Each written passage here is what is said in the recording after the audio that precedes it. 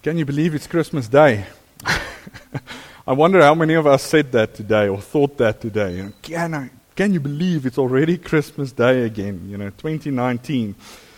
Well, I know that at least some of you can imagine that because you've been looking forward to this day with so much anticipation. I know many people get so excited around about this time of year, just waiting for, all the lights and the decorations and all of that. And some of us are just glad because we can take a break from work. That's me. Amen. All right. And because we can enjoy time with our families. But whatever reason, many people look forward to this day of the year. Now, if you've been in any mainstream store since November, you know that they've been looking forward to Christmas, haven't they? And I know all of you have been there. All right. It's just amazing how quickly these people are able to set up all of their decorations, and just all of a sudden, you will walk into Pick n Pay one day, everything looks normal, the next day, Christmas. And it's November, all right? My wife and kids also get very excited about Christmas and decorating, I went to work one day in November this year, and everything was normal in my house. Everything was normal. And when I came back after work, we had a Christmas tree with lights and decorations. We had lights in the windowsill, and it looked very festive, And of course, the kids also love it, They love all of that. Now, Christmas has actually become some sort of a cultural phenomenon, hasn't it? Over the centuries.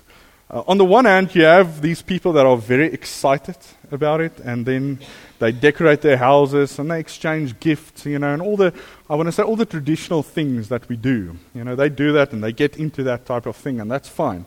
And then on the other hand, you have people that actually really resent the fact that people are celebrating Christmas. They hate everything about it, and they then try to rip the entire thing apart. For example, around about this time of year, and I'm sure some of you have gotten some of these messages, but a lot of messages get sent between people, telling us that Christ was not really born on the 25th of December, but probably somewhere in September, and we are all fools for thinking that he was born on the 25th of December. Yeah, you know what? It's actually true. Christ was not born on the 25th of December. That at least we know. The best date that we can get for the birth of Christ is somewhere around September. Okay, that's the best we can do, but we don't know for sure. It was not written up, They didn't do it the way that we do these days, with the registration of the baby and so on the specific date. And you know what? The exact date for his birth is not all that important at all. Now, of course, it would have been nice to know what the actual date was, and it would be interesting, and we can look at that, but it's just not that important. It's not. What is important is something that I hear many people say this time of year, is that we should not lose sight of why we are actually celebrating this day in the first place, even if it is not the correct date of Jesus' birth. If you ask the average person on the street what Christmas is really about, you may get answers such as, well, it's about peace, it's about joy, it's about love, it's about goodwill. And if you were to believe Hollywood, you would think that this is some magical time in which anything can literally happen, which is of course not true. Sorry to burst your bubble, those that watch all these Christmas movies.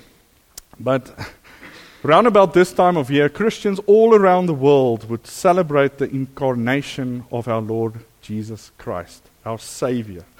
Some people actually celebrate it on the 24th of December. Some, like us today, we celebrate it on the 25th of December. And then there are others that actually celebrate it on the 7th of January.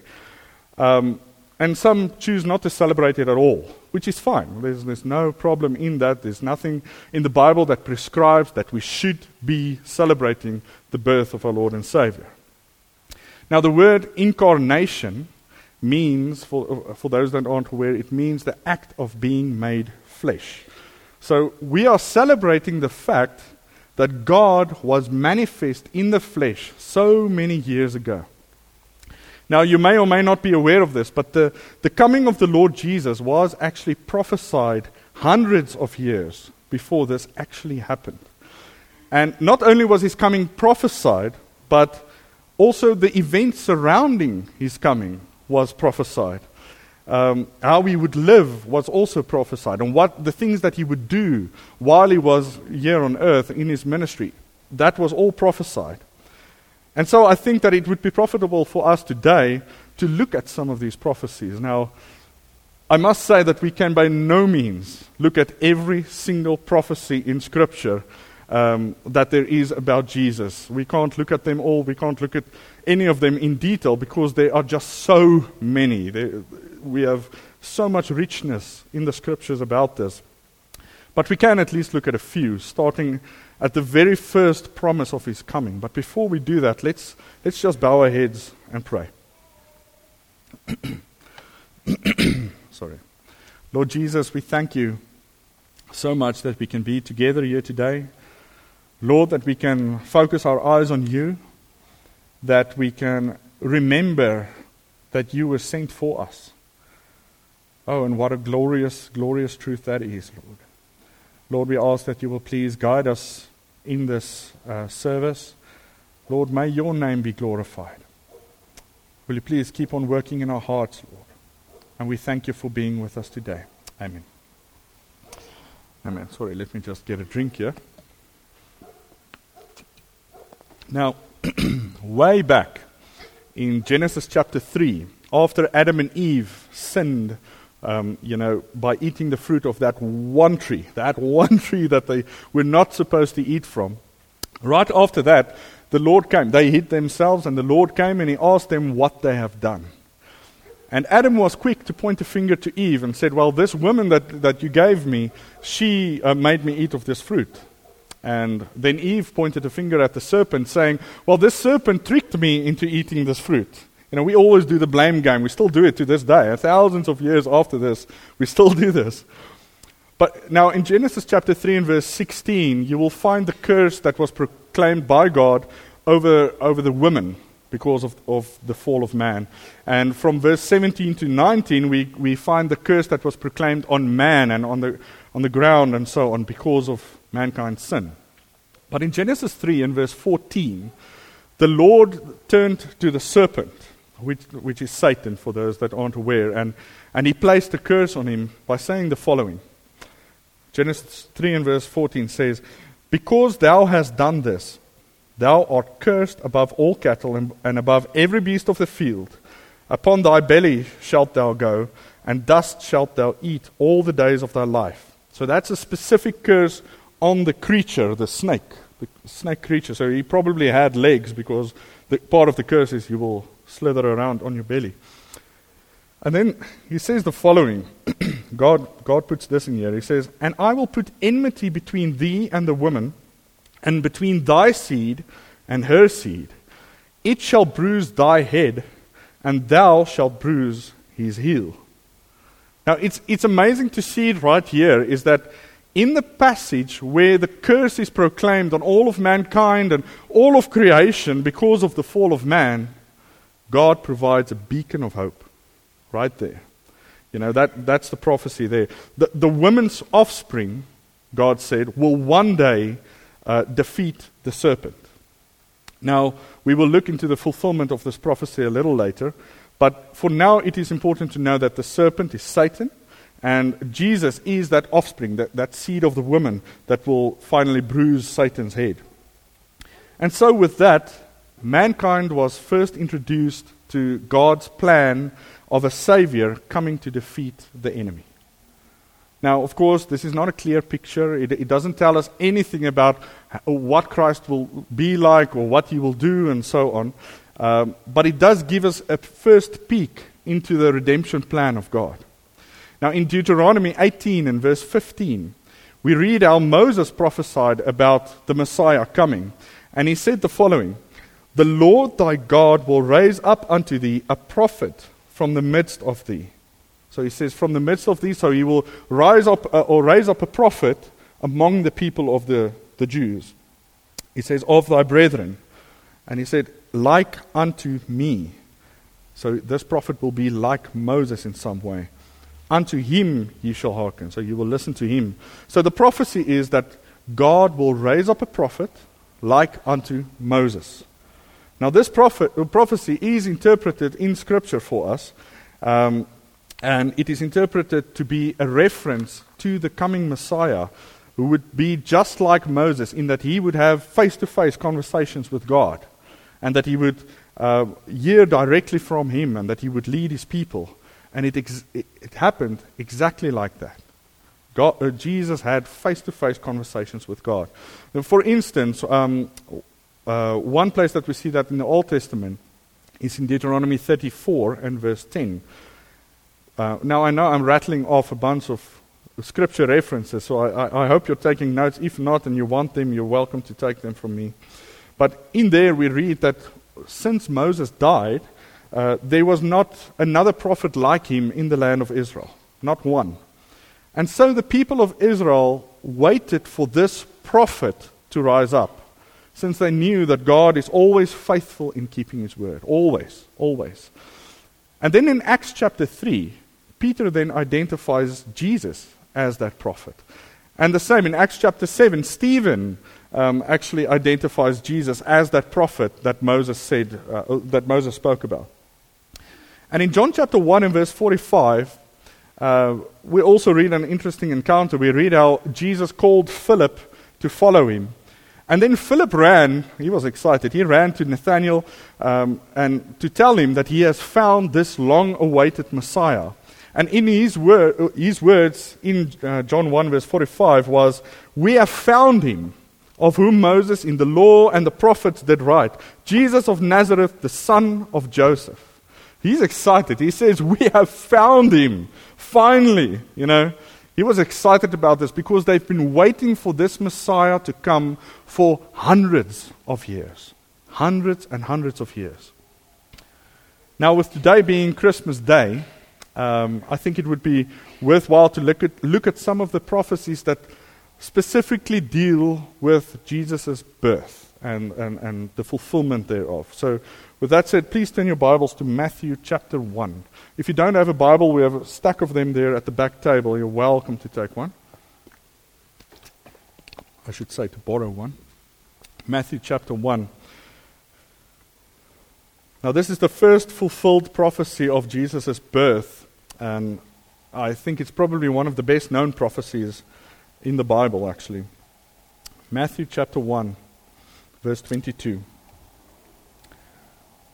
Talking about the birth of Jesus, and then verse 22, "Now all this was done, that it might be fulfilled which was spoken of the Lord by the prophet, saying, Behold, a virgin shall be with child, and shall bring forth a son, and they shall call his name Emmanuel," which being interpreted is, God with us.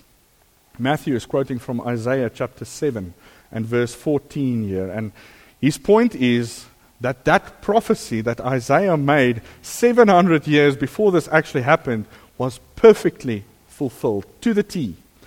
At the time, Mary was still an unmarried virgin since she was only engaged to be married with Joseph. And she conceived when she was overshadowed by the Holy Spirit. And so this virgin was with child, like the prophecy says. And then Jesus was literally God manifest in the flesh. He is God with us, as the name Emmanuel tells us. This goes along with what we read about in John chapter 1 and verse 14, where John writes that the Word was made flesh and dwelt among us. Folks, God was manifest in the flesh. He looked just like one of us. He walked just like us. He talked just like us. Well, maybe better than us. He got tired. He had to eat and he had to drink. He had to take a rest. He had the full human experience. And the Bible also tells us that he was tempted, just like you and I are tempted to sin. Now, after Jesus was born, we read about the wise men that came from the east, and that's well known. They came from the east to Jerusalem, and when they arrived there, they started to ask, where is this king of the Jews? Because they saw his star rising in the east, and they came to worship him. Now, when Herod, who was the king at that time, heard this, that somebody is looking for another king that was just born, he got worried, because he was worried that he might start to lose his kingdom. This is a political thing here. So he gathered all of the chief priests and the scribes, and he demanded to know from them, where would this Messiah be born? Where would this King of the Jews be born, he said. And the priests and the scribes then quoted from Micah chapter 5 and verse 2. And we read about that in Matthew chapter 2. So you've got Matthew there. So let's go to Matthew chapter 2 and verse 5. You can see there, if you just let your eyes glance to verse 4, he demanded of them where Christ should be born. And they said unto him, In Bethlehem of Judea, for thus it is written by the prophet, And thou, Bethlehem, in the land of Judah, art not the least among the princes of Judah, for out of thee shall come a governor that shall rule my people Israel. Sorry. So this pinpointed the exact birthplace of the Messiah as the Bethlehem in the region of Judah. Folks, this prophecy was written hundreds of years before Jesus was actually born in Bethlehem in Judah. Hundreds of years. That's simply amazing. Now, Herod asked the wise men to go to find this king that was born, and under the pretense that he wanted to go and honor him. But the wise men didn't trust Herod, and they were smart in not trusting him. So after they left where they found Jesus, they went home with another road. They didn't go through Jerusalem again so that they could avoid Herod. And this made Herod very angry. Man, he was angry. So he did something terrible. He ordered that all the young boys of the age 2 years and younger should be killed in Bethlehem and the regions around there. He was, of course, hoping to kill Jesus along with them, since he didn't know where this king actually was. But the angel of the Lord came and he warned Joseph in a dream that Herod was going to come and try to kill Jesus. And he instructed Joseph to flee with him to Egypt. So Joseph obeyed the Lord's messenger, so he took his family and he fled to Egypt. And this then fulfilled 2 more prophecies. We find the first prophecy that was fulfilled here in Matthew chapter 2 and verse 14. Look there at verse 14. When he arose, he took the young child and his mother by night and departed into Egypt, and was there until the death of Herod, that it might be fulfilled which was spoken of the Lord by the prophet, saying, Out of Egypt have I called my son. Now this prophecy you can find in Hosea chapter 11 and verse 1. It's actually the last part of a sentence in Hosea 11 and verse 1. And the second part of this prophecy was fulfilled with the slaughtering of these young children, these young boys. And we read about that here in verse 17, Matthew 2 and verse 17. So after this happened, then was fulfilled that which was spoken by Jeremiah the prophet. Jeremiah is Jeremiah. In Ramah was there a voice heard, lamentation and weeping, a great mourning. Rachel weeping for her children, and would not be comforted, because they are not. So he quotes from Jeremiah chapter 31 and verse 15 here. Now, folks, these are just a few of the prophecies about the birth of the Messiah that we find in Matthew. But just in this first 2 chapters, we didn't even look at the genealogy. That's amazing, the way that fits together and how that was prophesied. But in this first 2 chapters of Matthew, we already saw that the Messiah would be born of a virgin, that he would be born in Bethlehem in the region of Judah, that he would come out of Egypt in some way and for some reason. We didn't get that exactly from the prophecy, why that would happen, but we did get it would happen. And we got that the mothers of the region of Bethlehem would weep for their children without being comforted because their children were dead. All of these prophecies, folks, I want you to notice, all of them are very specific. They're not vague like some of these prophecies that these so-called psychics make. They're very, very specific. All of these prophecies were prophesied hundreds of years before it happened by prophets that God already validated. It wasn't just some fly-by-night guy. God already proved that this guy is a prophet that I sent, And so they made these prophecies so that we could know that this Jesus is the chosen one sent from God. That he is the Messiah that was promised all along. And also so that we could know that he was not some kind of false Christ that just wanted to gather a following for his own benefit. Because there were people like that back then that said that, well, I am the Messiah. And we find people like that today as well. There are people walking around on this earth saying, I am Jesus. We won't get into that today. Now, the prophecies surrounding Jesus' birth is amazing enough. But we also have other prophecies that were perfectly fulfilled in the life of Jesus. And I will just list some of them because, like I said earlier, there are many, I didn't count them, but there are so many prophecies of Jesus in the Old Testament. But one of these prophecies can be found in Malachi chapter 3 and verse 1. And we read there that God will send a messenger to prepare the way before the Lord. Now, folks, this prophecy was perfectly fulfilled. If you know the gospel story, it was fulfilled by John the Baptist, who baptized people, as Mark says in Mark chapter 1, with the baptism of repentance and for the remission of sins. And John would then finally announce that Jesus is the Lamb of God that takes away the sins of the world. Folks, that's spot on. Spot on. Another fulfilled prophecy is one that we find in Isaiah chapter 35, verses 5 to 6.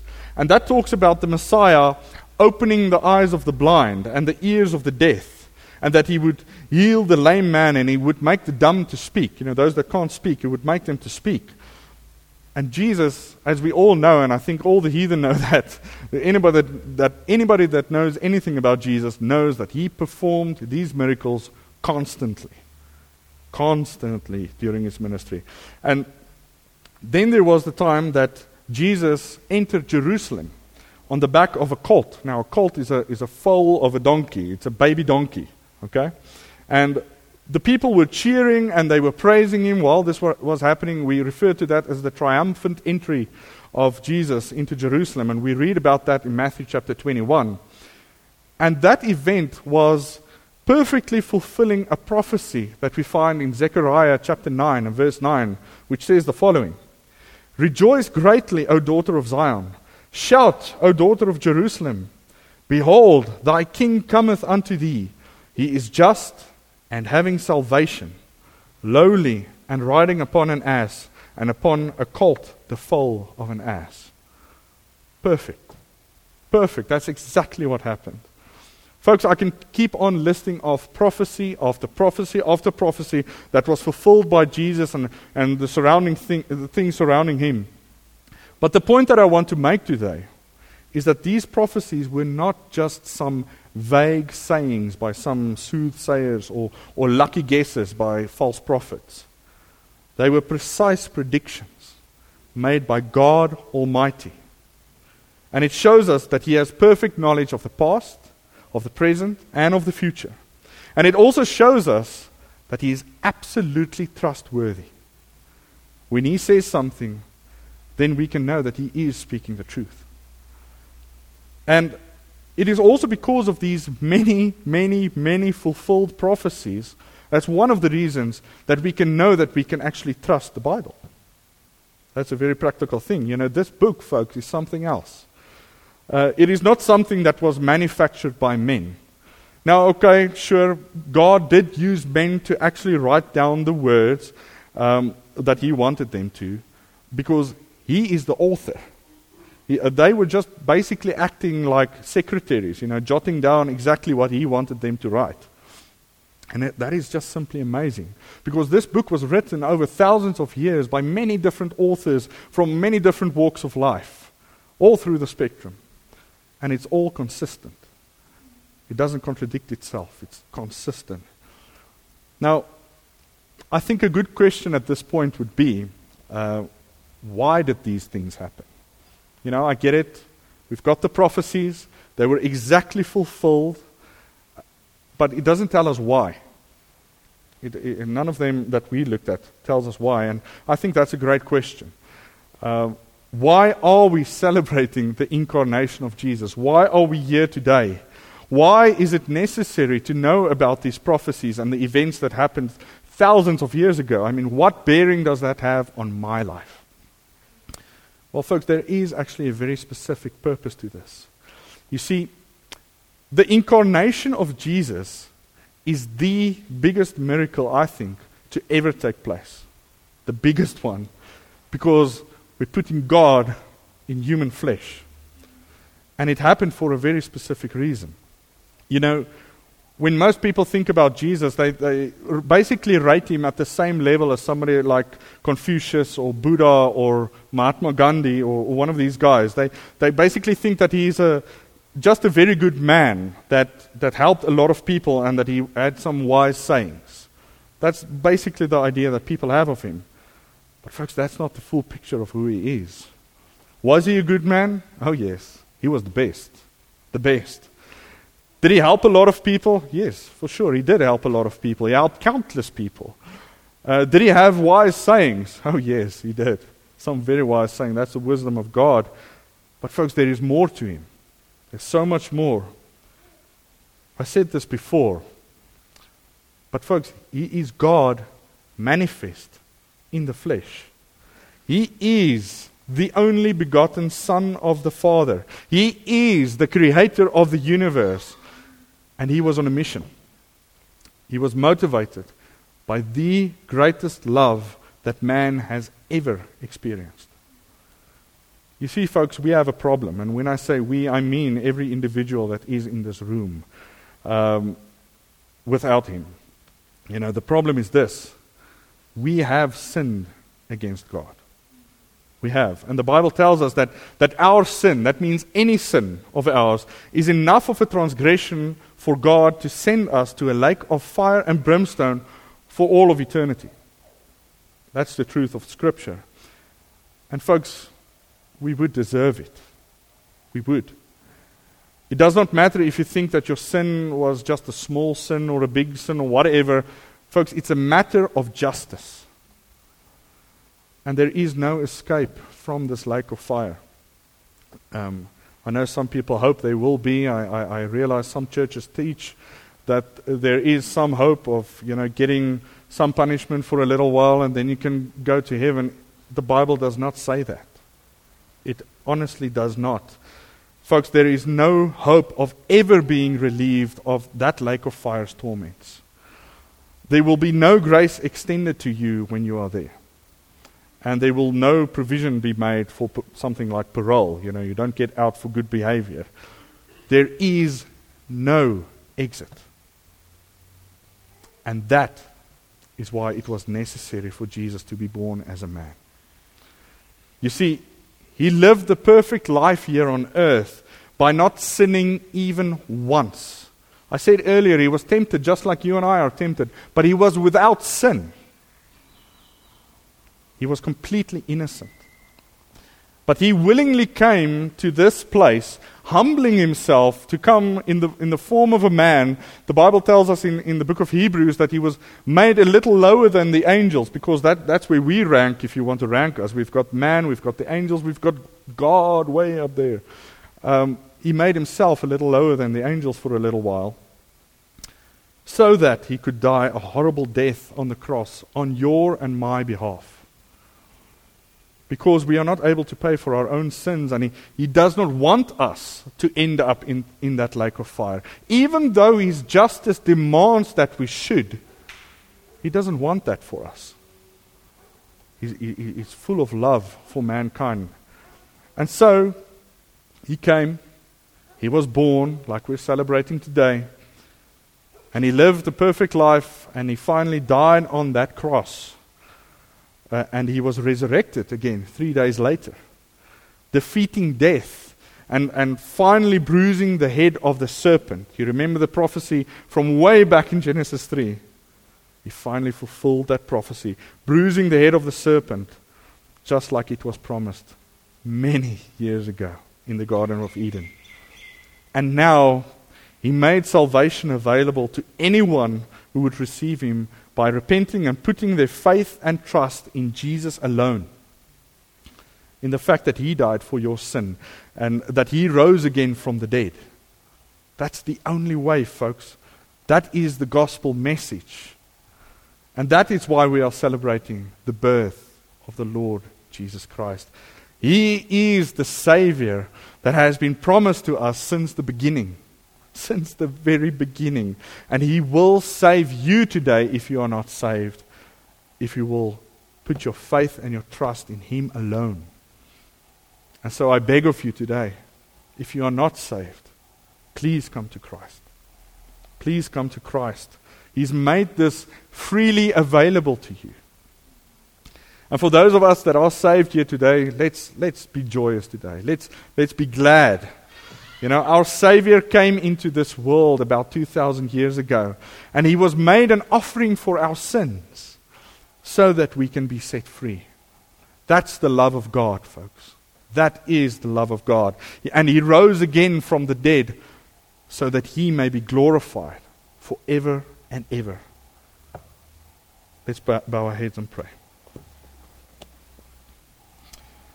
Oh Lord Jesus, thank you so much that your Bible is so rich, Lord. Your word is just so rich, not just in teachings, Lord, not just in the do's and the don'ts, but even telling us what will happen in the future, Lord. You told us that you will be coming. You told us how you would come. You told us what you would do when you're here. Lord, and you told us what will happen to those that don't have their faith and trust in you, to those that are not saved. And it's for those people that I pray today, Lord. Oh, Father, will you please prick their hearts today? And will you please show them that you are the true living God? Will you please let them run to you, Lord? Lord, we praise your name. We praise you so much for coming. And we thank you, Lord, for coming to save us, because we were without hope. Thank you, Lord Jesus. Will you please keep on working in our hearts? Please bless the fellowship that we are planning to have today, Lord. And Lord, will you make us more like Christ? We praise your name, Lord. Amen.